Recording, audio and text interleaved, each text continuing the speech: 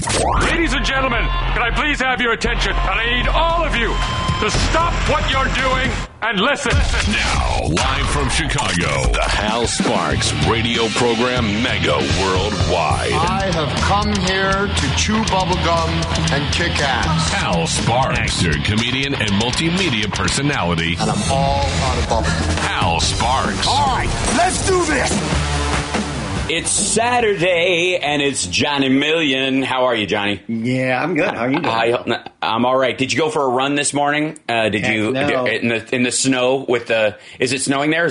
It's rough, right? It's like snow globing. You know, it's just like all floating around. Oh. I'm sorry. Which means that's just holiday snow, which I hate. Oh yes, right. That's the one where the end of your nose is screaming like this, Like, I understand what cold is, but that's a biting kind of thing. It's like a little cold demon nipping at your nose. I ran yesterday and instantly regretted it. As soon as I stepped outside of the door for my 4-mile run, I was like, okay, yes. 3 miles. Hey, forget it. Yeah. Obviously, I'm in Vegas right now. After I finish the show, I hop in my car, drive to L.A. to do the unpresidential debate with Frangela, Eliza Skinner, and myself. And then Chris Bono, my dear friend Chris Bono, our old friend Chris Bono, is moderating it because they couldn't find anyone who knew less about politics. And it's going to be great. I honestly think that's the choice point.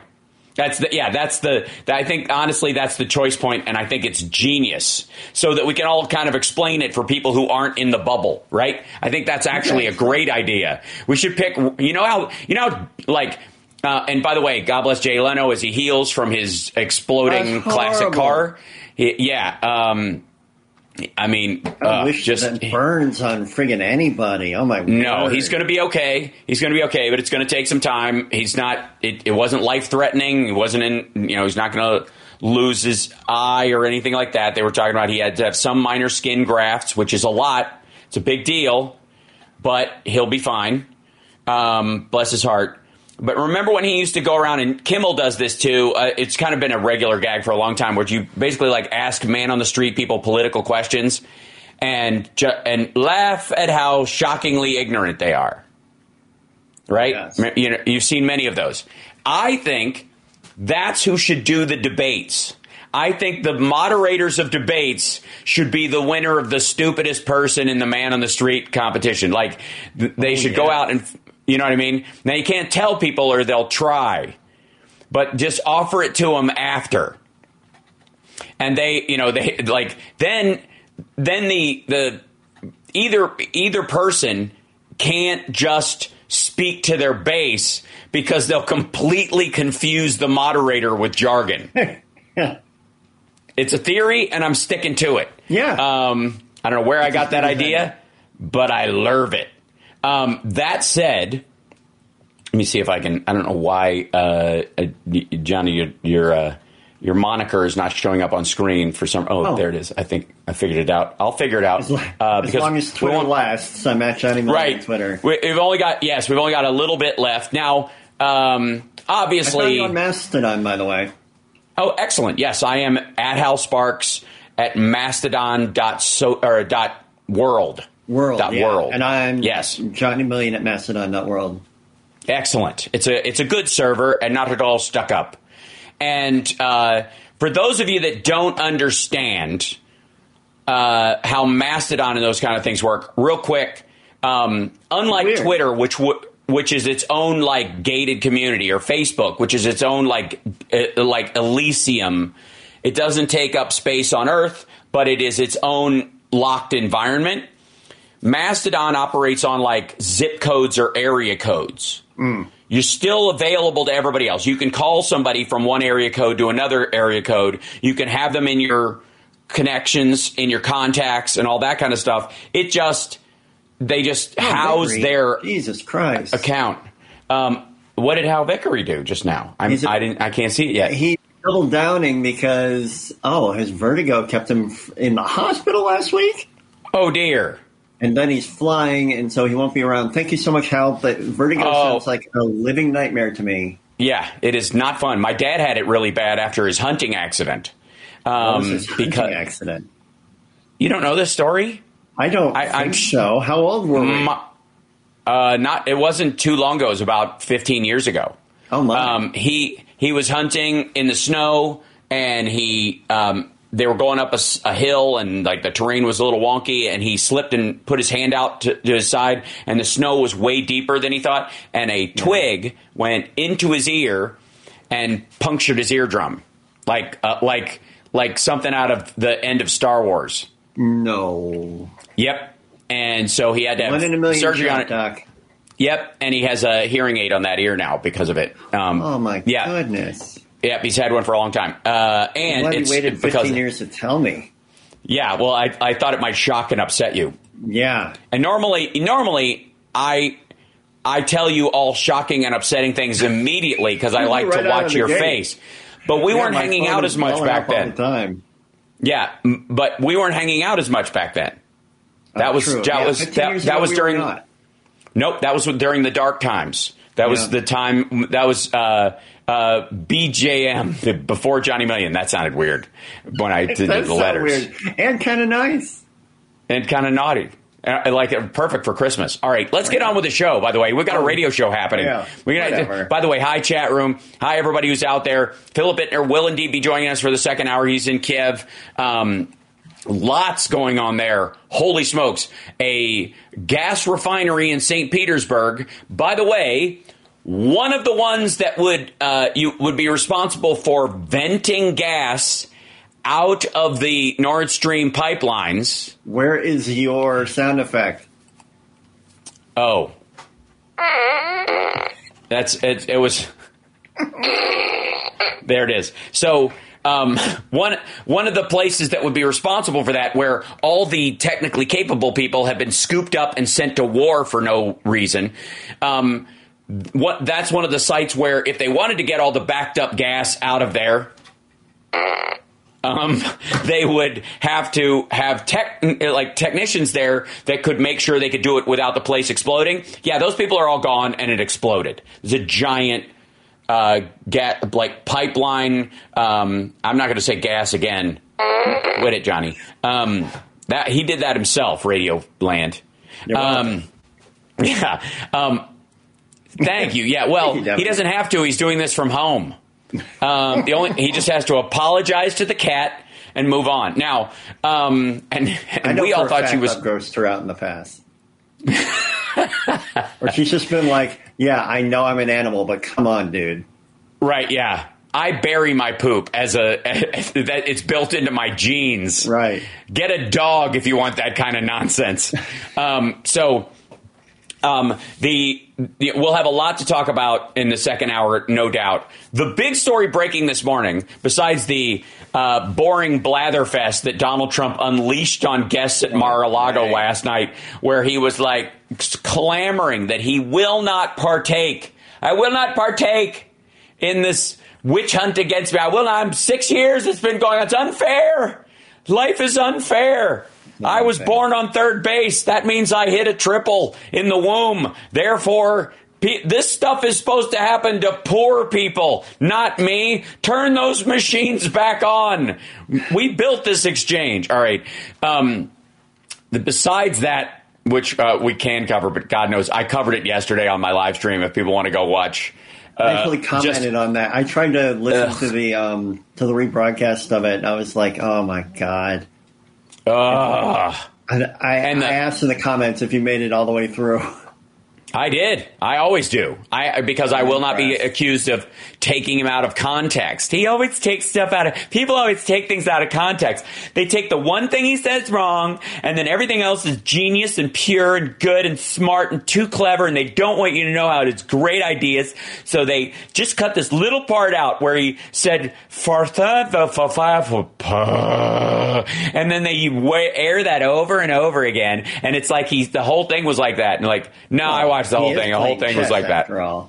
Yeah, indeed. So the big story is that in the New York Times this morning, former anti-abortion leader alleges another Supreme Court breach. So it turns out that in 2014 on the Hobby Lobby decision, which is about birth control in insurance provided, because it was like one of the anti-ACA cases that they were putting forward.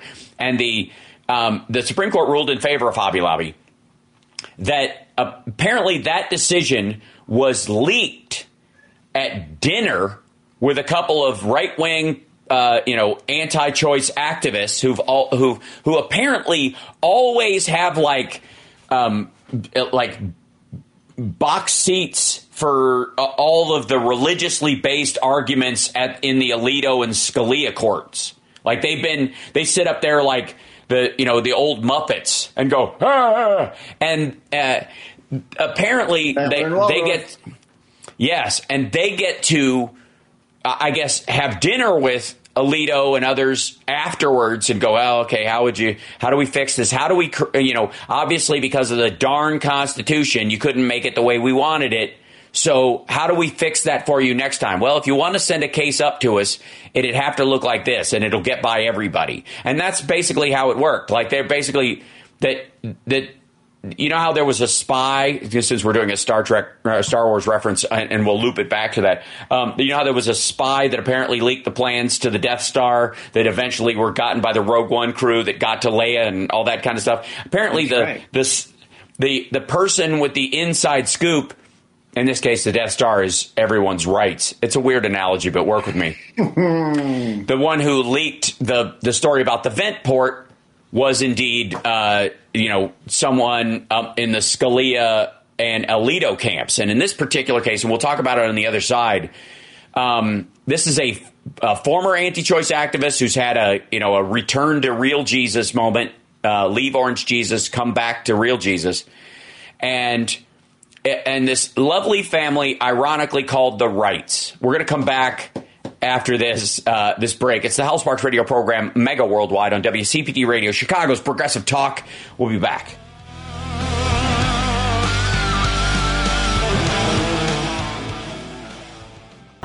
Welcome back to the Hal Sparks radio program, Mega Worldwide. Welcome back. So I guess it's no surprise that the story about, like, when the Dodd decision was leaked, there was a little bit of like, how dare they? And this assumption that it had to be one of the liberal justices. It had to be somebody clerking from one of the liberal justices, because they were going to try and pressure the Alito, Thomas, Amy Coney Barrett cabal that they have there, to borrow their word, into changing their mind before June came around, which was never going to happen. So that was a flat out absurdity. And the idea that they would that somehow threats upon their life even would change this part of it, especially considering how these are what they believe is like a biblical mission in their life. Oh, Not that I think they're honest about it. It's their end game. Yes, and it's the story for their whole family. It will set them up with a certain swath of humans in this country forever. They will always be known. It's a great way to pad your kid's nest, feather your kid's nest and your grandkid's nest and your great-grandkid's nest. So apparently there was a couple, I want to say Don and Gloria Wright. The ironic aspect that their names are Wright when they seek to take others away is pretty hilarious. But this guy, Schenck, who they interviewed for this piece, used to be one of these activists. And he was the guy who basically hooked them up with Antonin Scalia and Justice Alito. And they became, dinner guest friends, to the point where, and this is from the New York Times article. When the Hobby Lobby case was argued before the Supreme Court in March 2014, hold on, let me put this up here. Seats in the courtroom were reserved for guests of Justices Scalia and Alito. We were invited to use seats from Nino and Sam, she had written to Mr. Schenck days earlier, using nicknames for the justices. Wow. This woman called Antonin Scalia Nino. That's a little cozy, I would say, for for a SCOTUS.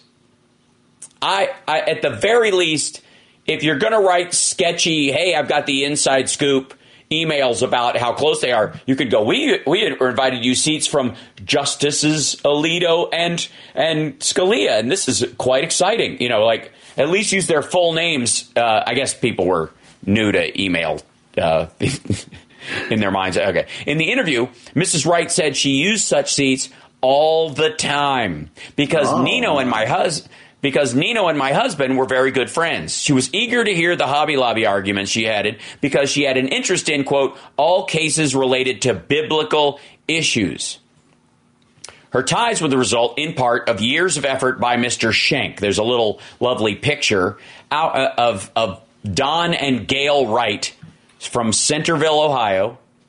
And they've got this Operation Save Our Nation thing that they were a part of. Our mission, to bring the Word of God to bear on the hearts and minds of those who make public policy in America. Now, that's a very distinct choice piece of language, to bear on them, meaning we're going to put the fear of the godly, if not God, on these people. Now, I'm going to take a moment to center Johnny Million.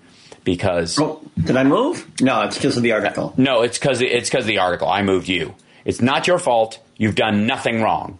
I don't want you. There you go. That's better. Don't worry. Go back to what you were doing. I don't want you to feel bad. Yes, you do. Anyways, the fascinating part to me is how casual this whole thing reads.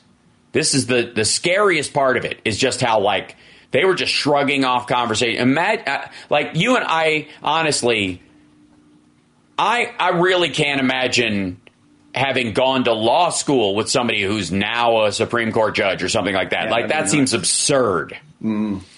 But at the same time, even if I'd known them all during school, once they were on the Supreme Court, like, even a president I might call by their first name or a nickname because there's a certain element of, like, on the level with a president, even still with the office. You, like, respect the office, but you still have your friend. With the Supreme Court, it's a little different because their deference, any deference, can be read as favoritism. Okay. This is Schenck, this story about Schenck. He had long been an ends justify the means anti-abortion provocateur. During the 92 Democratic Convention, he plotted a stunt to accost former future President Bill Clinton with an aborted fetus in a container. He was repeatedly jailed for blocking access to abortion clinics. He helped pay Norma McGorvey, the Jane Roe of the 73 ruling establishing abortion rights, for speaking appearances, later opposing the decision. She later said she had been paid to lie. But no matter how much attention those tactics yielded, Roe v. Wade, one of the most consequential decisions in the past half century, stood in the way of efforts to end the right to an abortion. Historically, the court does not like to get too far out ahead of public opinion, and justices do not lightly overturn longstanding precedents. So in 2000, Mr. Schenck launched Operation Higher Court, an attempt to reach the justices directly. This, not at all. Yeah. And this is, like, they go back into his story. But the story is in many ways about the rights, this couple, because through this, okay, here we go. He encouraged his donors to become patrons of the court's historical society. 4 of them, including the Wrights, became trustees, giving at least an estimated $125,000, records show. That helped him draw close to the society's executive director, David Pride. By the way, this whole article reads like the Lawrence Fishburne storyline in Deep Cover. Like buying drugs to work your way up. Yeah, to work your way up to the big boss. Like, it's crazy. It's like, so, because it's so mercenary. You know what I mean? It's not like, wow, I found myself because we care about the same things. He set himself on a mission that was further down the road than the people he was trying to get close to manipulate them. That helped him draw close to the society's executive director, David Pride. In September 2011, Mr. Pride took Mr. Green of Hobby Lobby to the Chief Justice's annual Christmas party. What? At Mr. Schenck's request. In an email, Mr. Schenck described Mr. Green's parents, already Faith in Action donors, as potential big givers to the society. Family is worth about $3 billion. Mr. Pride responded, saying he would escort Mr. Green into the party. He added, by by any appendage he would like. He added he would, I'm kidding. He should consult about what you might like me to promote on your behalf to Mr. Green. Do you have a particular project or the like that you'd like me to talk up? Or should I just extol your many virtues to him? A few months later, Hobby Lobby owners began discussing about joining efforts to overturn the Affordable Care Act's contraceptive mandate. Pride Now Retired says he was happy to help Schenck do some fundraising with the Greens.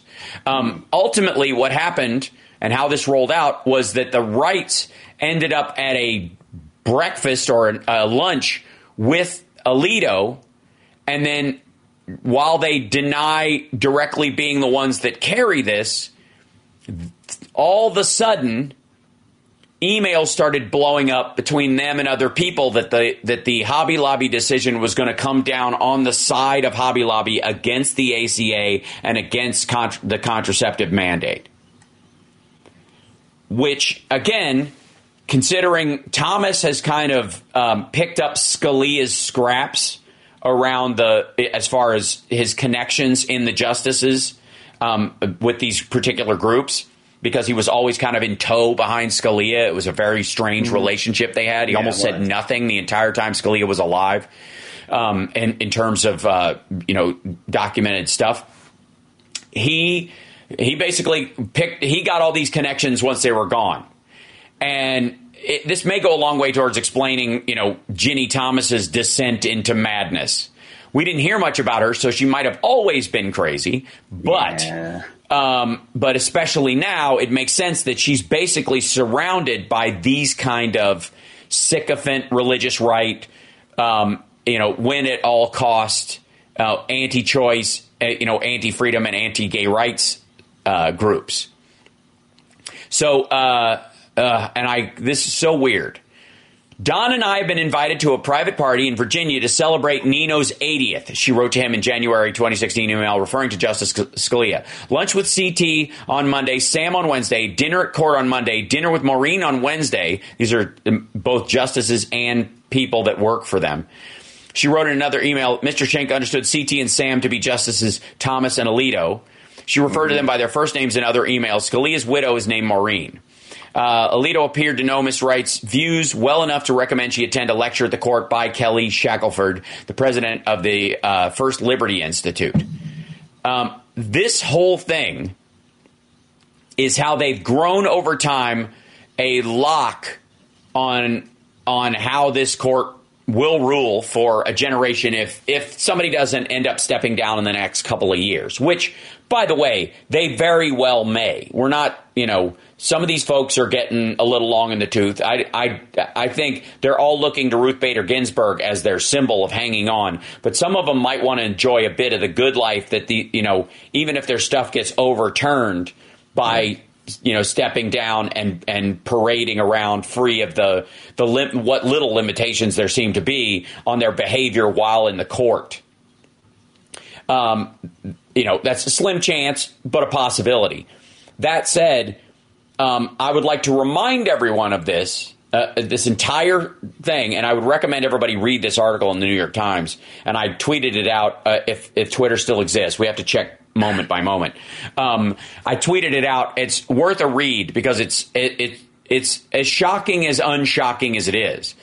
And I would like to remind everyone that this indeed is your inspiration every single time the presidency comes around, and the Senate for that matter. Anytime the control of the Senate or the ability to run the Senate even smoothly without interference from people comes around, this is the story I want people to think of. Not, what are the policies that are supposed to inspire me this time around? Because I got news for you. Most of the policies that are meant to inspire you are relatively short-term solutions to stuff because of how quickly society changes and how quickly technology is changing. But the long game stuff gets borne out in this area. And all of these problems, had we known in 2014, I think this would have affected the Clinton election, because it would have been abundantly clear how they were going for the court. But but going forward, remember this. That this strategy isn't dying now. This isn't just because they've been found out in one New York Times article doesn't mean that these people who are, ballistic missiles on a mission to destroy the rights of women and the LGBT community and poor people and anybody on the margins that they could shove out of the way. I got to say, that's your inspiration. I got your inspiration right here. This is the Hal Sparks Radio program, Mega Worldwide. We'll be back right after this.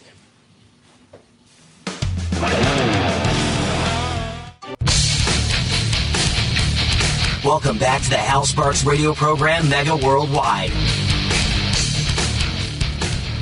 Happy birthday to you. Happy birthday to you. Happy birthday, Joe Biden. What? Happy birthday. That's right, the president to you and many more. At least 10, maybe 15. How about 16? We'll figure it out. But at least definitely 6. Today is Joe Biden's birthday. Oh. He is 80 years old, oldest president ever. Happy birthday, Mr. President. If you trust, calendars from the 1800s, I suppose, because there's a bunch of those dudes who went running out of Fs. What do you mean? When he is when he's questioned by somebody on the far right during a press conference.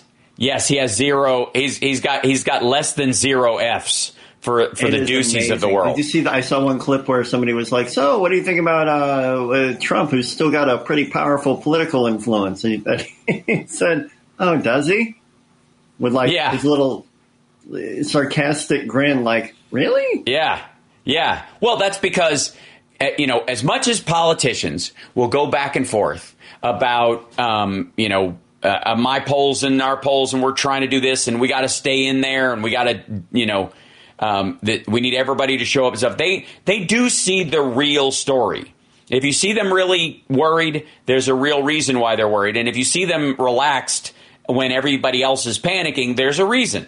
And and it is amazing to me, and I think the greatest gift that the press could give Biden right now is to recognize that if the polls they were reading were so wrong about the election, about the red wave, and that the Republicans were going to seize control of both chambers by overwhelming majorities, and they were going to just, act as a dead stop against the entire agenda of the Biden, and those turned out to be so wrong again that maybe, just maybe, the same polls about Biden's popularity are just as wrong because they were done at the same time. Who will pick up their phone, right? The same time by the same people.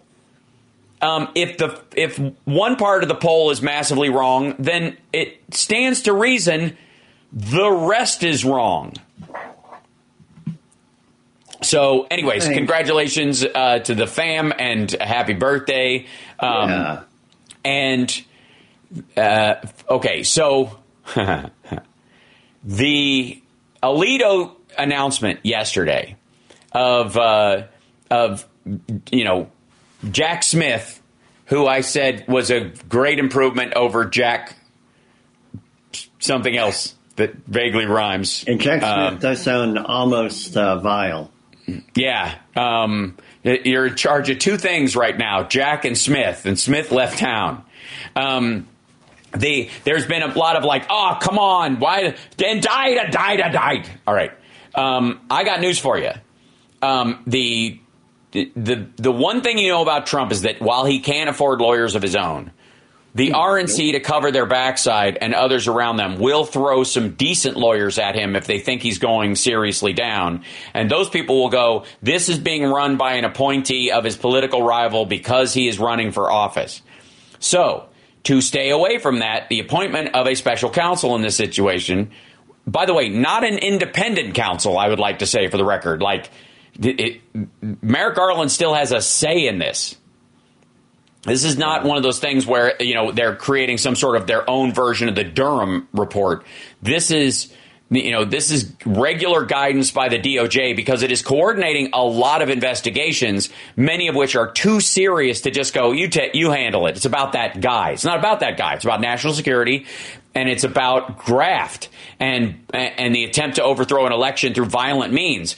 Those things aren't things you just Mueller report to some degree. Mueller, even the Mueller investigation was less about the presidency of Donald Trump and more about the campaign of Donald Trump. Could you or could you not prove that they were in cahoots with Russians or that Russians were manipulating them to have an impact on the American elections? By the way, nowhere in the report does it say no collusion. That doesn't happen. It just never happens. But he says it again and again and again. And so much so that his Kool-Aid followers will go, no collusion, like a tick. Well, the Mueller report, again, being about the campaign and the campaigner versus the president and his connections after the fact, because once he's in the office, he gets a backdoor to Russia that he can use, and he can keep people off of it because he can say it's for need to know basis and stuff. So it's really hard to prove past that point.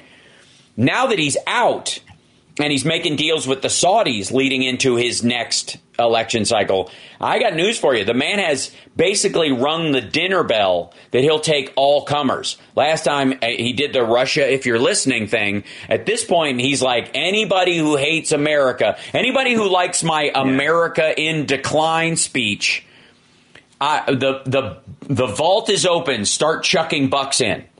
He's just for it now. And there is an element of he'll try to move all his small donors to the campaign where he'll use that for basically a PR campaign to kind of help him fight back against the legal cases he's in. And then the super PAC will still gather money from dark money mega donors that can just throw money there that will pay his bills.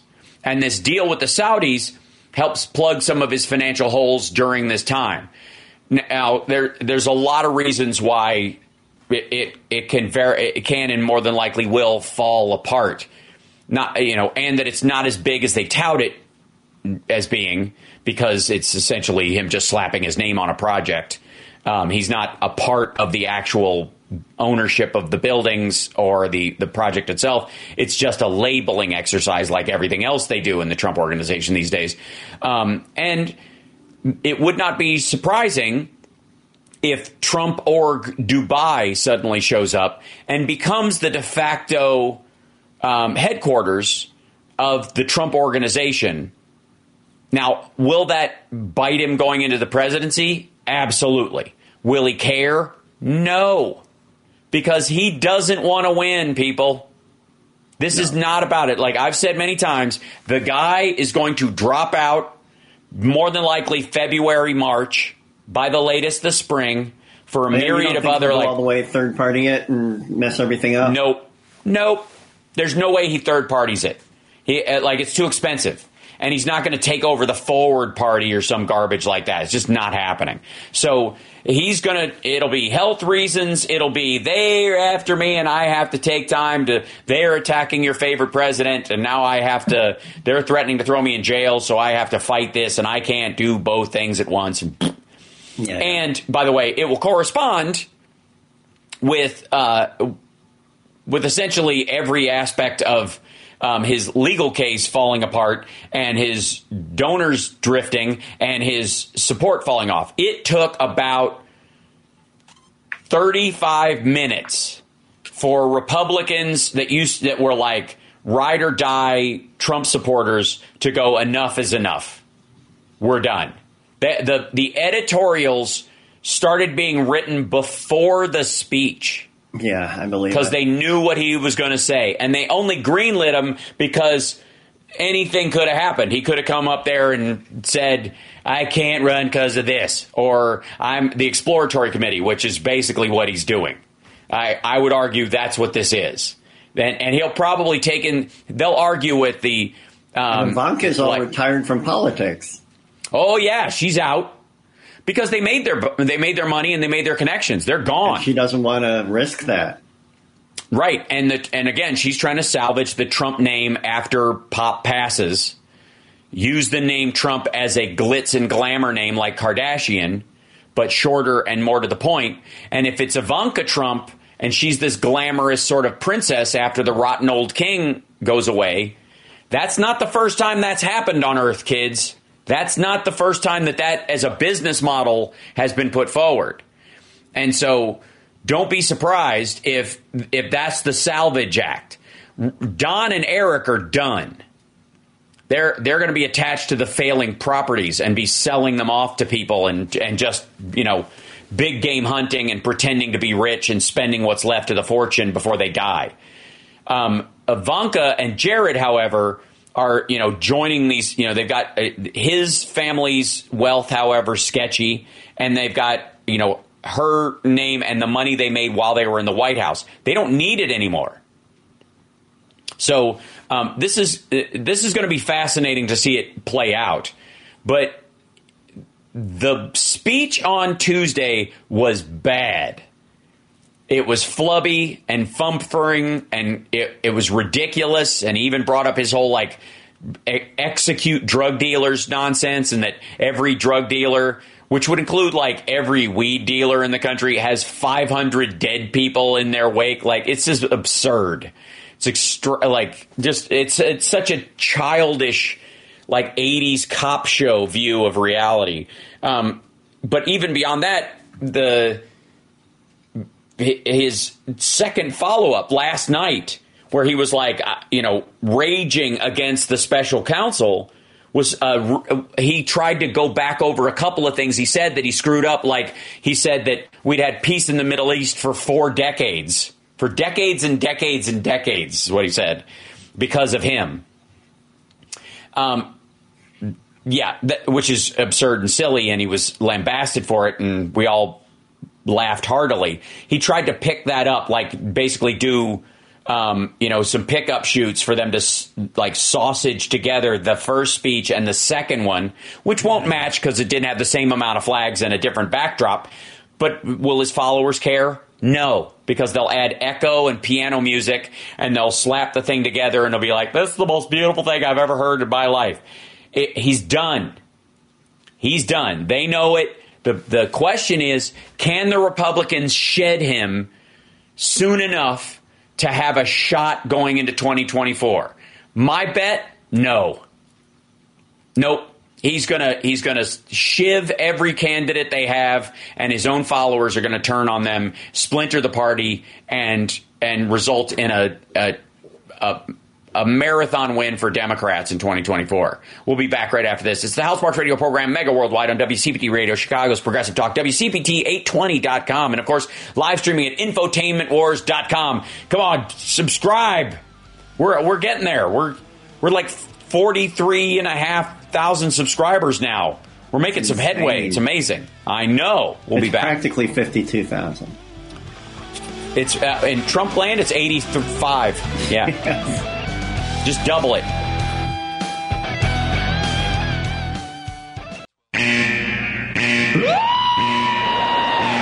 Attention. Stop what you're doing. Because we're coming back to the Hal Sparks radio program, Mega Worldwide. Oh my God! They went a little crazy with it, and I appreciate it. Now let's get back with Hal Sparks radio program, Mega Worldwide. Now, I have to say that the rigmarole around Twitter, Trump kind of grabbing the mic and Kanye style at that event last night and going, I'm going to let you finish, but I just want to say that Donald Trump's presidency was the greatest presidency in the world, and in the Donald Trump of presidencies. That everything is a reboot right now. Everything. Last night, he line for line said the thing about people coming across the border, they're murderers, they're rapists, they're bringing crime. And you know what he did? You know what the only difference was? You know what the only part of the reboot was? Because sometimes in a reboot they cut things off, they recast things. Sure. He recast some people. He recast the good people. he dropped that part.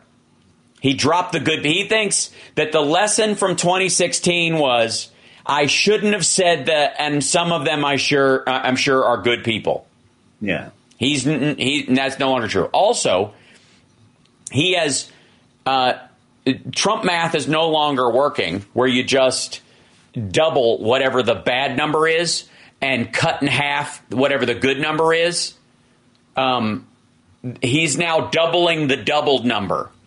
And the problem with that is that the lie was already ridiculous, but people who supported him in the MAGA world, well, if you tell people it's like 4 million people coming across the border because there were reported 1.36 million crossings. By the way, only 41% of them were first timers. The majority are people trying again and again, which means not only are they coming across a second time, they're coming across a third, a fourth time, which means the number of actual crossings shrinks even further, because it's not just that one person counting as 50%. They now count as a 25% increase over the original crossings, and then a 15%, and then a 5%. The more these people try and fail, the higher the number of crossings gets. It's the people that get in that is going down. Yeah. And Trump's real problem is and he knows this because Mar-a-Lago hires undocumented workers. He's friends with all these Texas businessmen and these New Mexico farmers and these Idaho farmers who hire undocumented workers so that they can pay them under the table, depress their wages, and undercut the wages of locals who would work on the farm.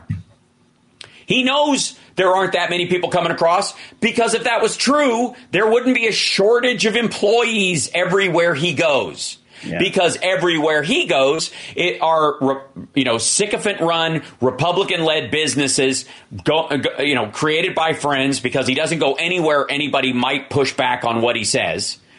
So he's surrounded by people who are going, you can't get good help right now. Why? Border wall, right? They're like blaming the CPB. Jane says he also hired undocumented workers to build Trump Tower in New York City. Yeah, and he's mobbed up through the wazoo, and Rudy Giuliani and blah, blah, blah. But the real, it's obvious. It's one of the reasons why he can't build anything anymore, because his own party, the people he ran for, raised the scrutiny so high on undocumented workers, and were so against a visa program that would let, short-term migrant workers come into the country because they'll stay and they're all brown and stuff, that they're so against it, he couldn't sneak the workers in to make his projects profitable. Oops. Yeah. They killed their own business model. It's hilarious. So, by the way, Philip Ittner is going to be joining us at the break, but I do want to address a couple of things. I don't know if you know this, Johnny Million. I may not. But CBS is leaving Twitter. Yeah. Wow. They've decided that since they can't trust. And by the way, you want to know how fast it is big. It's also how slow the decision making process is at CBS, because I guarantee this decision was made during the blue checkmark fiasco. Week before last, or last week, whenever it was, where you could buy for $8, you could buy your check mark. And so everybody was buying fake blue check marks, and verification didn't mean anything. And so you could buy, Lockheed Martin lost money, a multitude of government officials were spoofed in there as well. So they were like, okay, we got to get out of here before this. CBS, the broadcasting service, by the way, some people were asking. I think they made that decision the day of, or the night that happened. Like, okay, if this is the way it is there, we can't afford this because somebody's going to pose as CBS News and it's going to be terrible. We got to get out. But it takes at that organization, it takes that long to work that way through the decision making thing to where they finally announced it after that policy had been rescinded. But again, it's not a dumb move on behalf of, luckily, Johnny, you and I are fine because we're not serious organizations. Not serious. Not, you know what I mean? Like I feel like you and I could both weather someone pretending to be us pretty well. Yeah, for a few minutes. Yep. Or at least a couple of days before we had to go, all right. But CBS News and other news organizations are not at all like that. Yeah, no, so they can't. They can't handle that. No. So CBS comes out and says something, it's news. Yeah, CBS says the rigged and stolen election. Donald Trump vindicated, and posts a fake picture of the Hunter Biden fake laptop. Fairly hilarious. So watch for more of that to happen. By the way, will it be Mastodon? Will people just go back to Facebook, where I'm streaming right now? By the way, at the Hal Sparks page.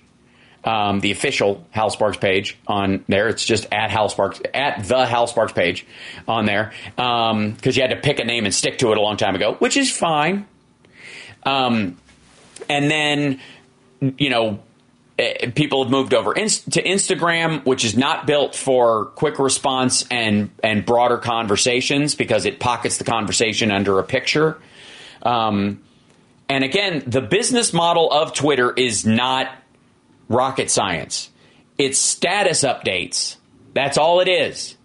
It's when Facebook launched status updates, where you could do these little short messages that would show up in people's feeds. Somebody, Jack Dorsey in particular, created a version of that. That's all it was. How about just that without all the other Facebook stuff? It was Jack Dorsey ripped off Facebook status updates. That's it. That's the entire... And I got news for you. That ain't hard to do. So somebody's going to come along with one that just kind of catches, and off you go. Yeah. That's where everybody will go. And whether it's tribal, which I don't think so, because it sounds like the exact opposite name that people are trying to go for. That's the problem right now, is tribalism, especially if you're trying to have a broader conversation. You know what I mean? I really do. Tribal, mistake, bad name. Something more fun. Twitter worked because it was goofy, and it was just it was like calling something Blurb. And by the way, I would totally be on a site called Blurb. There probably is one, and it's probably awful. I should take that back. Everything's on the internet, and a lot of it terrible. So I never say you'll be on an internet site and just make up a name because somebody already has and attributed awfulness to it. We got to take a break because we're right up against the bottom of that. If you're on Twitter, you can still follow me at Hal Sparks and at Johnny Million. If you're not, YouTube, infotainmentwars.com. Go to the YouTube channel or to twitch.tv/Hal Sparks. There's a great group there. And if you're a Patreon supporter or a regular on the stream, you can join the Discord, which is its own little subgroup. That, a little group has always been and always will until the end. So we'll be back right after these words from the news. I'm the news. Why don't they? What the?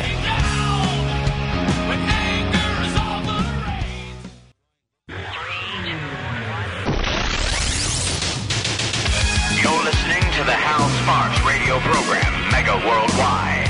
I've had people walk out of me before, but not when I was being so charming. Video streaming at HalSparks.com. I don't care for you or for the putrid sludge you're troweling out. Damn puss-faced little pimp stick. True progressive talk. Might be a good time for you guys to give up. Look at that! That's a full-on check. That is the lovely dulcet tones of Philip Bittner checking from downtown Kiev in. With Johnny Million, of course, joining us. This is the Hal Sparks radio program, Mega Worldwide. And so, Philip, give us the current state of where you are right now as a human being, because the chat always worries, and I always worry, because we have all become your mother. Well, we're okay. We're having power outages. We have these power outages all throughout the kind of center, all throughout Kiev. Right. But they kind of are spotty depending on what substation you're connected to.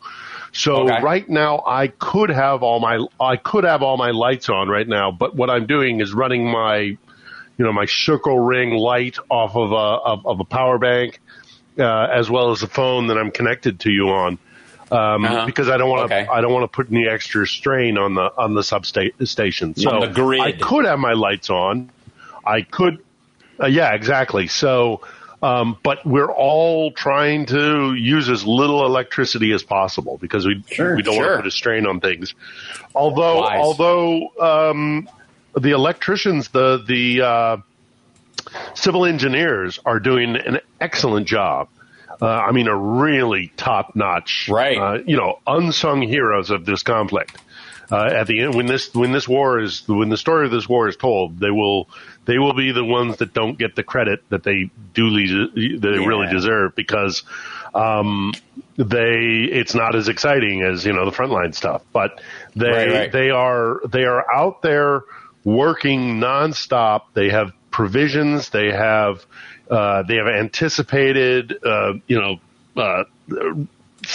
things that might blow because of the another section might be exerted too hard, and so that will then blow another substation, and that'll go without power. So they're having to be very maneuverable and able to adapt at a moment's notice, and they are preparing for it. Now, also keeping in mind that Ukraine's entire power grid is set up for this. It's set up because of the heavy winter. It's actually kind of a common thing to happen here, where something will go, will pop, and others. But the problem is because it's so widespread that they're now having to. It's like if all the cracks in the dam broke at once. You can stop one in a normal year. You can stop a crack and deal with that down the road while the rest of the dam holds. But because the entire dam has got just so many cracks in it that they're running around trying to just stick so many different plugs and different cracks that they're overwhelmed, and that's what's happening. I'm not saying a word. Yeah, I know. There's tons of double entendres there. Yes, there is. I'm in double entendre hell right now. But I'm just saying, if we could do something if we could plug Johnny Million's damn crack sometimes, his cat could get some sleep. All right. So, thank you. Yes. So, exactly. But we're look. It's the snows have started. Winter is upon us. Kiev is beautiful, blanketed in a lovely white blanket of snow, and it's nice and pretty, but it's cold. And this is gonna be difficult. This is going to be very, very difficult. But there is absolutely no lack of endurance from the people here. I mean, I was yesterday. I was in a store, and the lights went out, and we were all lined up. Everybody had their goods. They were ready to check out, and the lights went boom out. And one woman kind of got angry about it. And she was frustrated. She was like, there are so many people that are doing generators around the city so that because we all know this is going to happen, why doesn't this store have a generator that's ready to kick in? Right. And everybody else in the line, not meanly, nobody was like, get out of here, you. It was more like, everybody was like, look, this is, look, we're all dealing with this. So they didn't have the money for a generator. Maybe they didn't have the generator hooked up correctly. Maybe the generator's at another branch of the store. Mm-hmm. Who knows? Let's just all try and get through this. And she grumbled a bit, and she wasn't happy. She was clearly unhappy. Sure. But at the end of the day, she was like, okay, all right, That's kind of how I see the general attitude in the city right now. Right. Obviously, there's a whole lot of stuff going on, not the least of which is the explosion in the St. Petersburg pipeline that happened today, last night, whatever.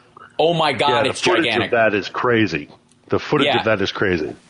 And there's a lot going on. There's an awful lot going on, as is usual for this place. Right. Well, that's what I was. The usual part of it was what really stuck out to me, because I was saying to my girlfriend this morning, I was like, this is in Russia. This is happening with some serious regularity.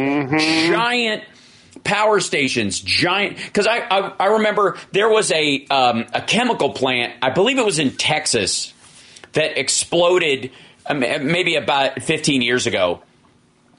And it dusted the town with chemicals, and it was a big story about how it was poorly maintained and big investigation, changed a lot of the regulations of what's okay and what's not.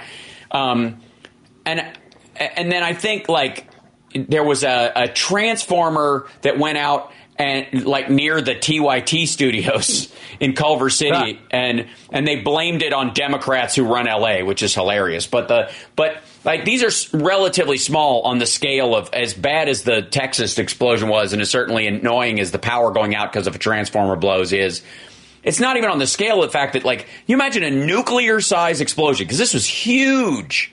I mean, it looks like a Moab explosion going off in your town, and then about 6 weeks later, another one doing it. Or Moscow. There's been like 4 of them. And you got to understand the importance of Petersburg. Petersburg, so the structure of Russia, and I don't want to bang on about this too much because, you know, this is pretty common knowledge, but Russia is not, despite its enormous size, there's really only a small part of it, percentage-wise, that is populated.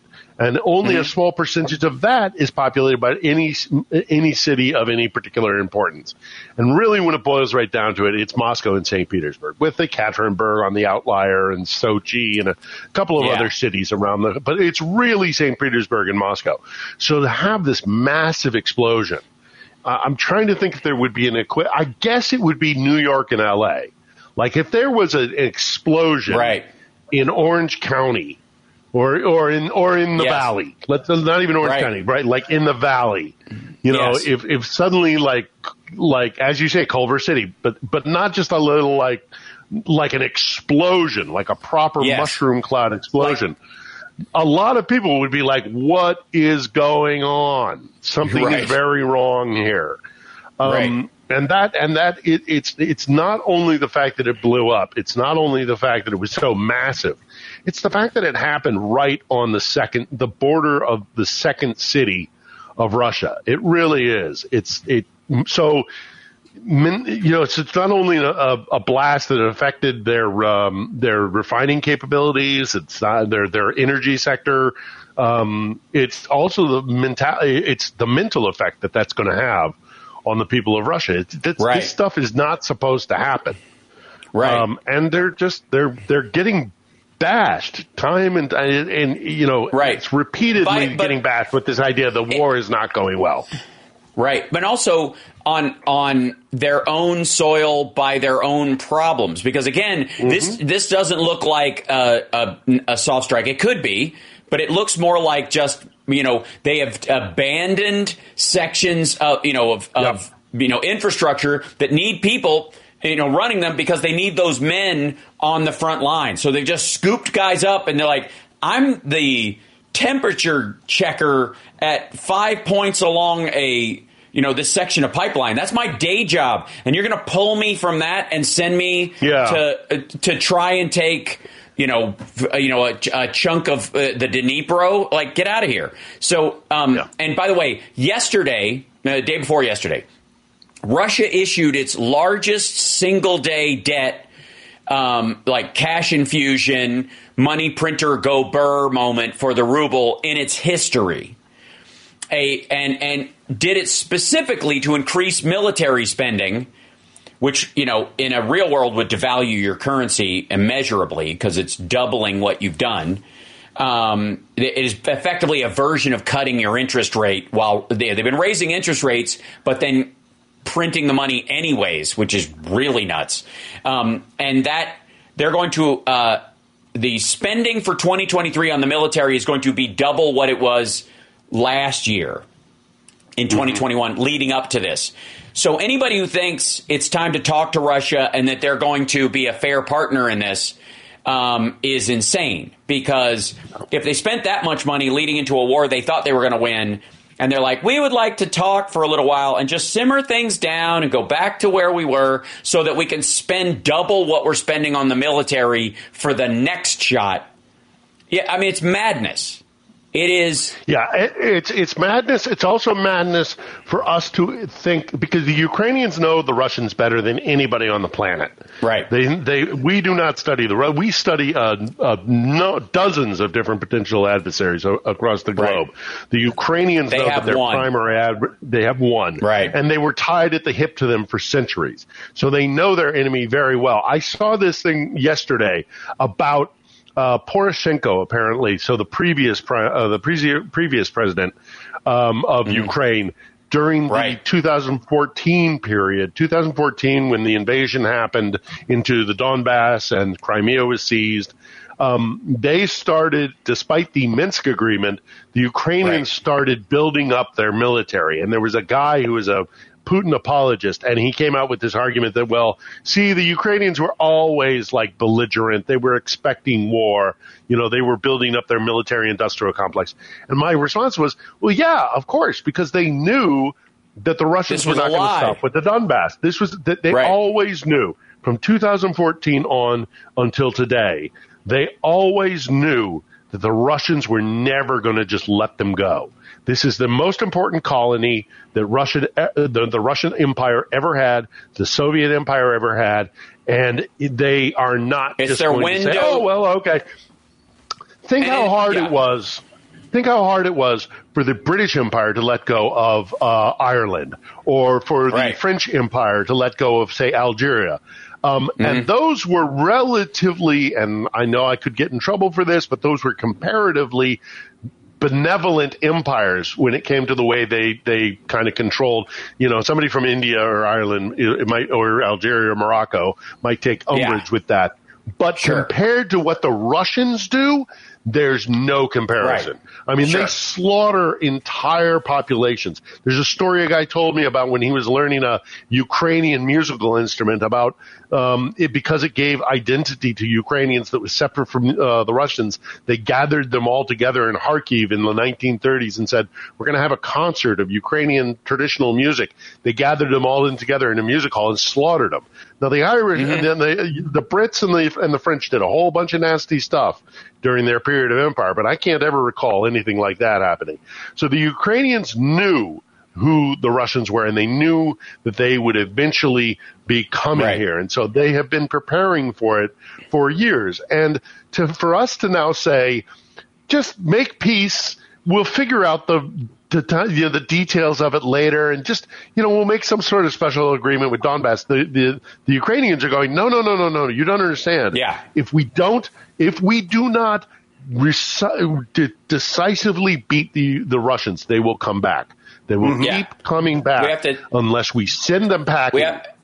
We have to take a break. We're a little bit over that part, but I want to discuss a little bit of that because it seems that the cries for make peace with Russia, the Skeksis of the interwebs that are calling for make peace, all those folks seem to raise their voices when Russia gets hit the worst. When Russia's on its heels, then it's time to just let's call it off. They're on their heels. They haven't left yet. They let them keep some of what they had, and that's enough. If they're on their heels, instead of letting it continue until they break, the Ukrainians have to break on their behalf. It's so striking. We'll be back right after this. Yeah.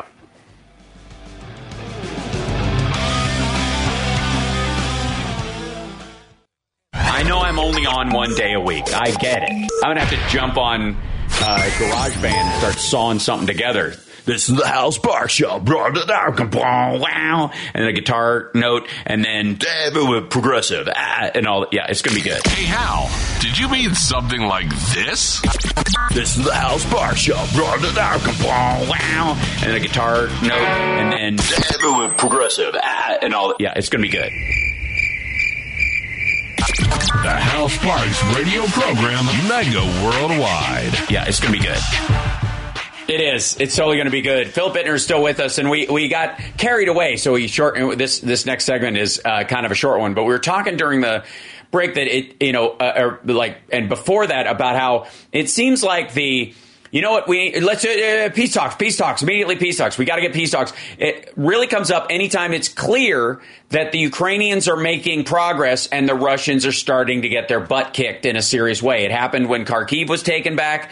And anytime when it happened right after the Russians were driven out of Kiev, or driven back from Kiev, and it's happening now that they took Kherson. They took everything east of or west of the Dnipro River and more. And now that that's happening, oh my God, Christina Vanden Heuvel, does this article like now is the time. If there's ever been a time, it's now. No, actually, well, it looks like General Milley has also indicated that. Right. Well, also here's the thing: the military guys, I think, have a reason to overtly call for peace talks, and we'll talk now. We'll talk. Let's come to the table. It won't be on your terms because you're on the back foot. That would be Milley's reasoning, and yet on the.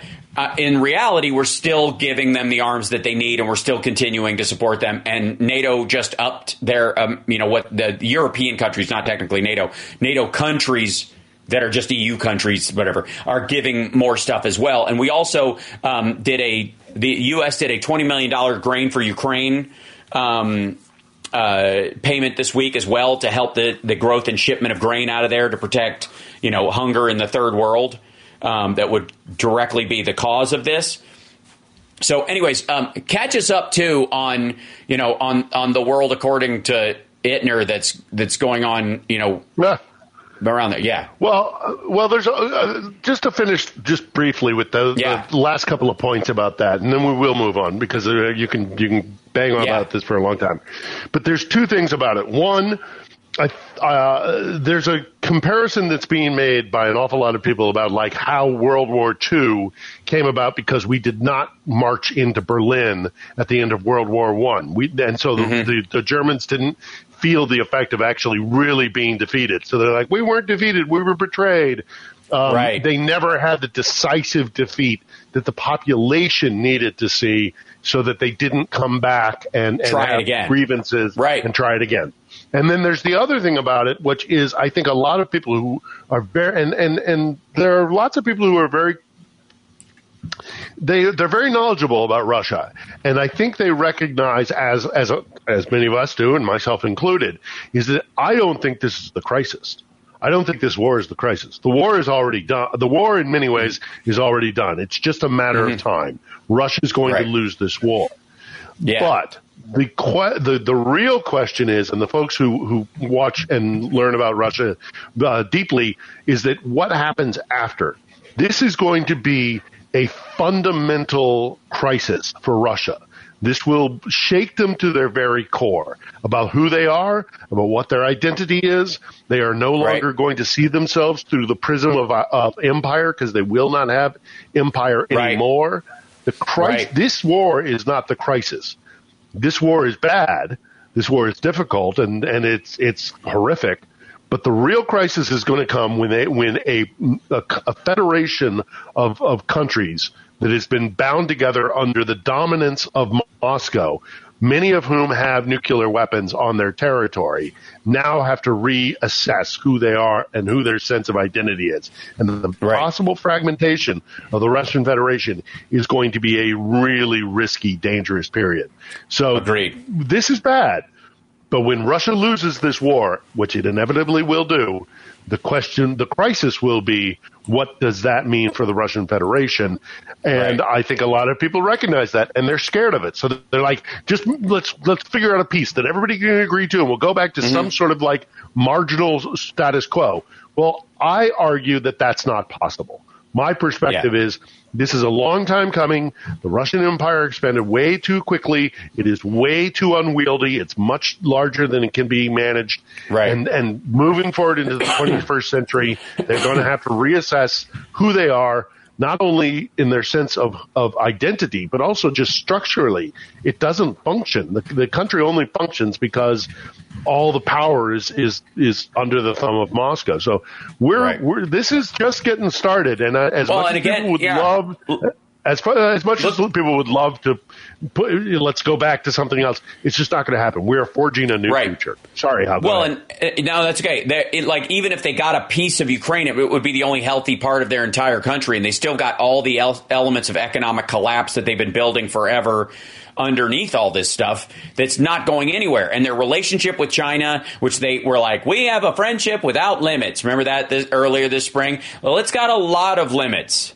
And apparently, it wasn't just the Turkish ambassador or the Turkish prime minister that castigated Putin. So did Xi on one of their phone calls. So recently, this is not going well for them, because what it is the Ukraine war, their invasion of Ukraine, makes it harder for China to justify Taiwan. Because it brings people's attention to sovereign countries that aren't technically run on top of, because, and it's a little different because Ukraine used to be part of the USSR. Taiwan has never been under the CCP. The Chinese Communist Party of China only runs mainland China. It eventually took over and reclaimed Hong Kong, but it still technically doesn't run that place. It's just been muddier because that's who the agreement was with.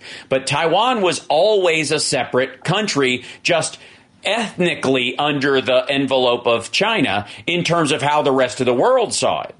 Back when China was impoverished and burnt down, essentially. And Russia is going back to that kind of time where Ukraine is its Taiwan in that it's wholly independent now. It doesn't need it at all. And it is more advanced and will continue to advance beyond the level that the country is capable of, while Russia and China collapse in on each other. That's a gnarly aspect. Kazakhstan and all these other countries that want to be a little more like the Saudis. They want to be rich oil and gas crowds, But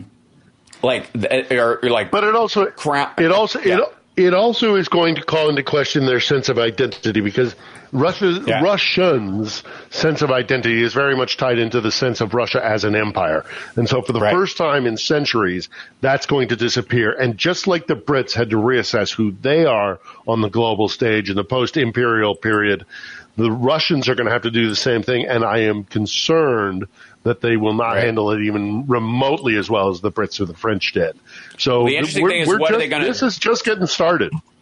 Right. The interesting thing is, what are they going to do with it? What are they going to, it doesn't matter at a certain point. If you don't have the means and wherewithal to push back, all you got to do is grumble and hate. And they could still cause trouble. They could be a troll farm. They could cyber attack the world into a seizure if they wanted to, even if they don't end up building their military back. And that might be their fallback.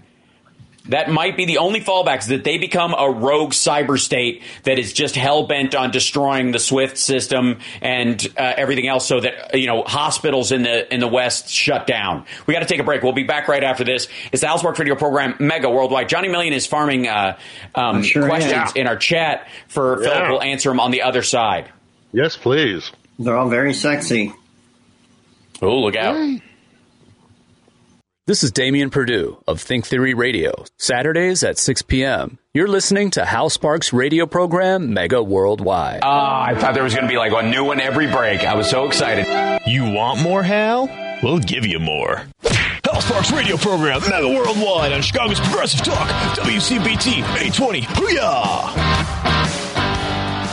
So, currently, and we'll go over some of this too, Philip, as we go forward. But currently, the only target Russia seems to have inside Ukraine, oddly enough, it's not Crimea, it's not the Dnipro, it's not pushing back into Kharkiv, it's not even getting the Belarusians to come into Kiev again.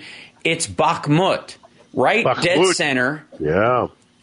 And this is the meat grinder of the whole thing. The claimed and unclaimed and reclaimed territory, map of that, looks like cuts of meat on a cow. It's these little, circles that get taken, and it's horrifying because, in 3 of the battles that I've, been researching and looking at, the Russians lost 800 guys in one. The Ukrainians lost nobody in these, I would like to remind you. They don't. I mean, they're using artillery to protect. 600 in another battle, and at least 200 crossing a river.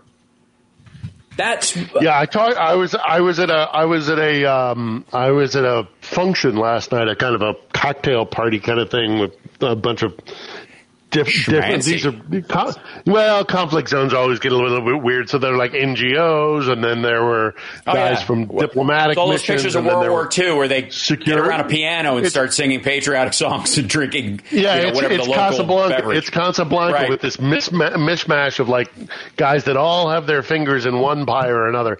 Right. Anyhow, I struck up a conversation with a guy who just came back from Bakhmut, and he said the thing that really struck him about Bakhmut was the fact that the Russians they came running across an open field. They were just running at the Ukrainian positions, and the Ukrainians didn't have to do anything. All they had to do was just fire artillery. They were running across open field, running at Ukrainian positions, and the Ukrainians just went, well, okay, if that's how you want to die, then we'll kill you. And they did. I mean, it's the guy who I spoke to, who was an Australian security officer, and he said he'd never seen anything like it in his life. He was like the futility of running in open fields when artillery was raining down on them was just, he couldn't believe it. And so they sent it is in a lot of ways. It's like suicide by cop. It's just this willingness to just throw yourself into the meat grinder. And again, somebody else at the event was involved with the conversation. He said, they're just cannon fodder. And I said, well, actually, in Russian, the saying is cannon meat, which I think kind of tells you the difference between, there's cannon fodder, and then the Russian translation is literally cannon meat. Their only military doctrine is, we have a lot of artillery, we have a lot of soldiers. And the fact that they don't even have air supremacy right now, that there are still Ukrainian helicopters and bomber jets flying right now is astounding to me. The first thing that any NATO nation does when they enter into a conflict is try to control the skies, because it's such an overwhelming asset. That remember the big conversation. Big conversation at the beginning was NATO needs to help us control the skies. NATO, and there was a big thing about, we're not going to set our planes in there because we're not going to put them up against Russians and trigger World War III and all that kind of stuff. And ultimately, the irony is we didn't have to. Russia turned out to be so terrible at this that they gave away air dominance. I mean, there's no other way to really describe it. It was their battle to lose. Let's answer some of the questions that Johnny has for you. You're very right. You're very right. Bakhmut is turning out to be an essential battle, and we'll see how it shakes down. But I think the Ukrainians are, because they just keep throwing it at Bakhmut and they keep getting repulsed. So anyhow, questions, Johnny? What do you got? So, what is the mood in Kiev and Ukraine? This is from Eric. What's the mood in Kiev and Ukraine now that train service has been reopened between Kiev and Kherson? The fact that train service is restored to Kherson is amazing. It is such a morale boost. Pardon me. It is. I don't know if you saw the video of it, of the first train from Kiev to Kherson coming into the Kherson station, and people were openly weeping. They had gathered together at a train station, like those old 1930s kind of newsreels that you saw. And it was, people weeping because it was this reestablishment of their connection to the rest of Ukraine.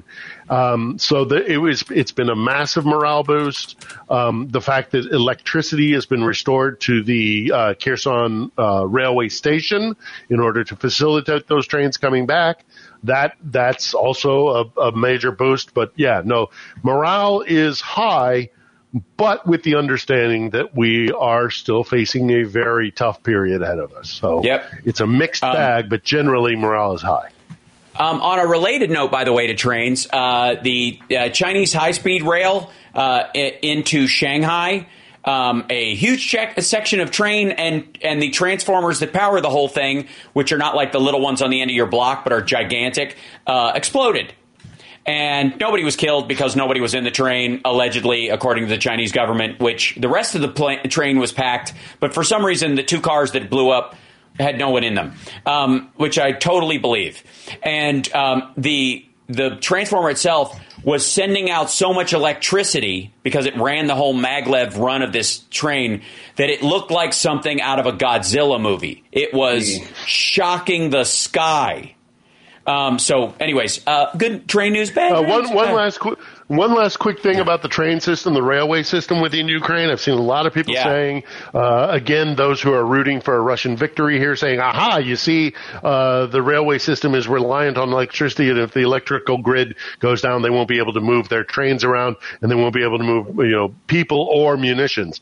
Well, yes and no, that's true, but the Ukrainians are well aware of that, and they are bringing out of mothball, and this is really kind of interesting, like everything, coal-powered railway trains, even steam trains are being rehabilitated. It's not like the Ukrainians aren't anticipating this. So even if the electrical grid does go down and it does affect the electrical railway system, they are preparing for that, and there are contingency plans. It will not be perfect. It will not be a 1-to-1 ratio replacement, but it's not like they're preparing for that. So, the electrical system going down is not going to stop rail in this country. Excellent. Okay, next question, real quick. From Nacho Tube, do they have tacos in Ukraine? Oh, yeah, they do. They're not nearly as good, but yeah, they do. Sure, they do. All right, it's like Midwestern sushi. Yeah. It's like sushi in a Midwestern restaurant. It's you take what you can get. I got a buddy of mine who runs a Mexican restaurant in San Francisco. I keep trying to tell him, when the war is over, come on over here and we'll branch out. Right. Yeah. All right, so from Jennifer Kashim in the chat, what can ordinary American mortals do to help? Is there a particular charity aimed at keeping Babusi warm? There's tons of stuff out there. Try and find a reputable one. Go to a Ukrainian-based charity group. It's not hard to find, but do try and make sure that it's connected to a Ukrainian organization on the ground here. International groups are reputable, Red Cross and all the rest of it, but try and find somebody that is on the ground here doing something. And no one's, it's terrible that I don't have this just on a cheat sheet. I should, but it's not hard to find. Just do it. You'll do it very, very quickly. You'll find something. There are aid groups. Go to the International Legion. I have a recurring thing that shows up in my chat that I put in there through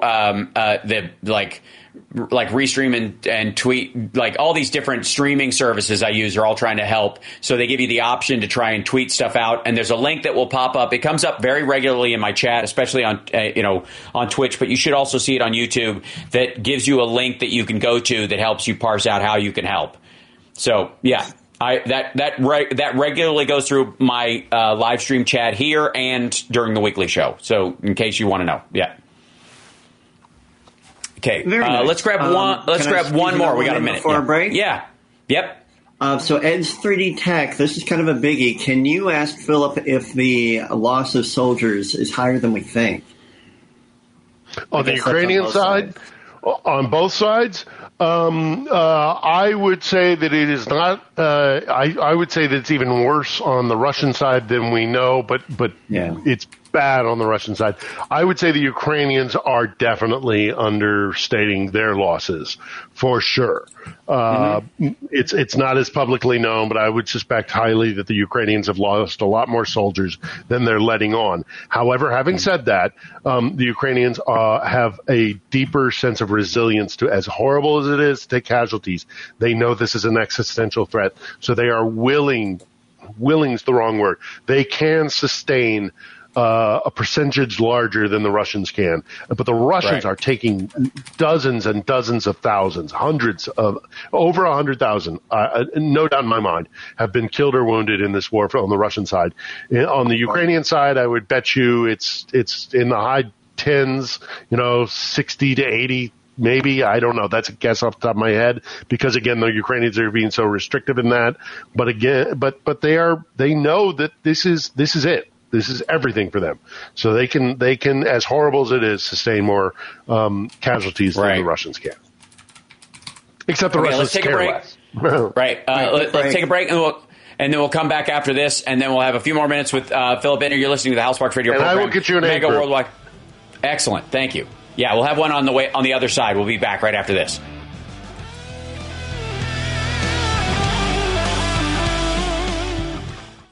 I am happy, you are happy, let us be happy together, whether the weather is cloudy or sunny. I will always be your funny honey bunny. I am lucky, you are lucky, let us get lucky together, whether the weather is cloudy or breezy. I'll be there to say, hey, come on, let's take it easy. 'Cause isn't it nice to have the friends that you do? And isn't it nice that the sky is so blue? And isn't it nice to say I love you, chugga chugga choo choo, woo woo.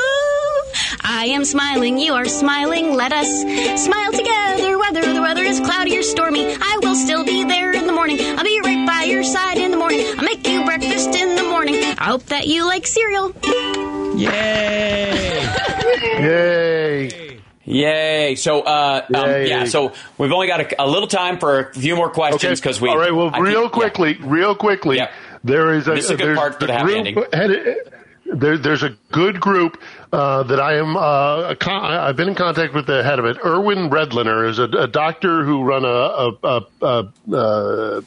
pediatric trauma center. He has started the Ukraine Children's Action Project. Again, the Ukraine Children's Action Project, and it emphasizes helping children who have been victims of this war, one way or the other.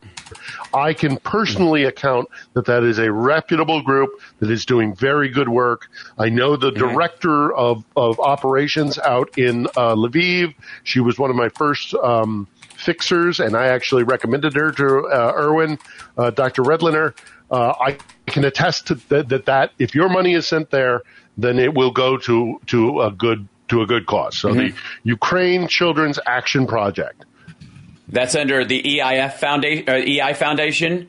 Let's see. Yeah. Ukraine Children's Action Project is a new initiative designed to provide urgent mental health and education support to Ukrainian children who are either refugees in Poland or internally displaced. And mental health is going to be essential. Mental health, the scars are not just physical. It's a good organization. I recommend it highly. So anyhow, so just following up so we got another 10 minutes or so here left, right? Yes, we do. Yep, just about. So this might be too broad. This is from Templeton Zerat. But can we ask Phil about how the tactics will change with the onslaught of winter? What should we expect? I think things will slow, but they will not stop. I think people who think that there will be a massive pause in operations are incorrect. I think that things are going to continue because the Ukrainians don't want to give the Russians a pause. They just want to keep the heat on the Russians constantly. They can't wait for the conscripts that are going to be brought up, even though the conscripts are worthless in so many ways and are just cannon fodder or cannon meat. It's still 300,000 men in the theater of operations. It's going to change things. So they're going to keep the heat on, and they're not going to stop. They're going to keep pressing their advantage. They're going to keep driving towards Crimea. Once Russia breaks its back on Bakhmut, they're going to try and press into maybe split that section of supply and the shortest period, the shortest space between Russia and Ukraine is kind of that area. So they might try and split things in two. But I don't think it's going to significantly. I don't think it's going to slow down to the kind of just status quo kind of slow burn that a lot of people think it's going to be. I think the Ukrainians are going to keep the Ukrainians are going to keep pushing hard. And I think that we are going to, and I've given a lot of thought to this in the last couple of weeks, is I think we're going to have to start thinking very soon about, so there have been stages of what the Ukrainians have asked for from NATO and allied supporters from the West. First, they asked for anti-tank weapons, and we supplied it in the terms of javelins and in-laws and those kind of weapon systems. Then they asked for anti-aircraft and anti-ballistic missile systems, and we gave that to them. They've asked for, artillery when it was an artillery duel. There have been different phases where they've asked for different things. I can foresee, and I will defer to military experts who are far smarter about this stuff than me, but I have been around the block once or twice and seen my fair share of conflict. I think the next thing the Ukrainians are going to desperately be in need for is close air support, because their military is going to be pressing the advantage against the armor and the infantry of the Russians, and so they will need air support, because you can't do it with artillery. That's too dangerous. You got to have close air support. So, they have tried to mothball the A-10s for years. Why don't we give them a bunch of A-10s? Or, give them, if we don't want to give them a NATO system like an A-10, give them the Hind helicopter that used to give John Rambo so much trouble in those movies. That's right. But, close air support, I think, will be the next thing that the Ukrainians are going to need from us, and I think we should already start anticipating that. Well, I know that there are helicopters coming from both Poland. Yes, and there are. I want to say Germany, but it might be French ones. No, it's Poland. Poland and Germany. Yeah, Poland and Germany are both sending helicopter stuff. Poland sending the actual helicopters, and Germany sending techs and other people to get them flying and get them trained up on the guys. Yeah, that's another thing they're going to need. That's another thing that they're going to need, and already people are talking a lot about this, is that we need to get to a situation where the Ukrainians are able to repair what gets damaged in battle without having to send it all the way back. This is a large country. Yes. Sending stuff back that needs repair all the way back to Poland or even Western Ukraine is not feasible. We need to set the Ukrainians up with repair stations and with supplies that can aid to the repair of damaged equipment and weapon systems much closer to the front line. So that's another thing that I think we can anticipate the Ukrainians asking for, and we should already be. And I know that there goes my. Oh no, it's coming back. My light went out there. Anyhow, that's the next thing. We should anticipate it. We got a couple minutes more. We can do maybe one or two more questions. Hal? Yeah, here's a shorty from Dr. 13. What is that poster behind you? Oh, that's my lovely. That's Saint Olga. That is Saint Olga, who is a fantastic story, wonderful story. We told it once before, And if you want to see a wonderful rendition of it, look up Puppet History's take on it, which is both funny and accurate and gruesome. She's she's an amazing story. The sign, it says, Vuspukayetye Bayraktari, unleash the Bayraktars. And you see all the Turkish military drones flying over. Right. Yeah, over his head there. So. We got time for another? We got another one? Yeah. Yep. Awesome. Connie Kelly wants to know if you have read The Accidental Superpower or The End of the World Just Beginning, which seemed to predict this war. Oh, Zion's I've heard about it. I didn't read it. Yeah. I heard about it. I haven't read it. I've read both of them. It's not so much that he predicted the war so much as that he predicted the problems that Russia has and pointed out that there's really only two ways out. And the one that Russia is most likely to choose is the awful one, because they have a history of doing that. So it's one of those things like we're all marching towards a hole. You could try to jump over it, you could try to go around it, or you could push a bunch of people in and walk over them. Russia's habit is to handle the problem of the hole by pushing everybody in and walking on their backs, unfortunately. So it's not like the war was predicted, simply that you can look at this person and their solution matrix and know that that's all that's left. But it's a great book. Yep. End of the World is Just Beginning. That's Zion's new book. Yeah. It's great on audio. There's a great author and one of the best correspondents on Russian affairs, Owen Matthews, has just come out with a book. He is the Times of London's correspondent, I believe, in Moscow for many years. I'm looking forward to reading that. Owen Matthews, I would look that up. Yeah. What do you got, Johnny? Yeah. All right. We got one more, this is interesting. then we'll close it out. Do you know if Ukrainian people have ever seen the original Red Dawn? Oh, yeah. Yeah, at the beginning of the war, they had Wolverines painted on a bunch of Russian APCs that they blew. That they blew up. Yeah, absolutely. Yeah, they tagged them after the fact. Don squeeze out one quick one. How cold does it get in the winter? How long is the winter? The winters last very long. They're going to probably go into February. They get bitterly cold. They already are bitterly cold. It's comparatively mild, but it's still really, really cold, and the snows just keep continuing. So this is going to be hard. Ukraine is going to have to really, toughen up. Well, not toughen up, but they're going to have to go through this, and it's going to be difficult. It's cold. It's really cold. I'm cold right now. Yeah. But thankfully, so is Johnny. So am I, and I'm in Vegas. Similar to Chicago. It's similar to Chicago or the UP or Canada. It gets bitterly cold. Also, Tom Hebert on the way out the door wants to know if you have Hunter Biden's laptop, because we've been looking all over. And Philip, do you have it there? Is it around? I'll ask Olga if she can find it for us. Yes, thank you. I think she might have blown it up at some point just to cover the tracks behind her. Okay, we're running out of time. This is the last minute of the show. Yeah, that's right. Philip Bittner, thanks, thank everybody. you so much.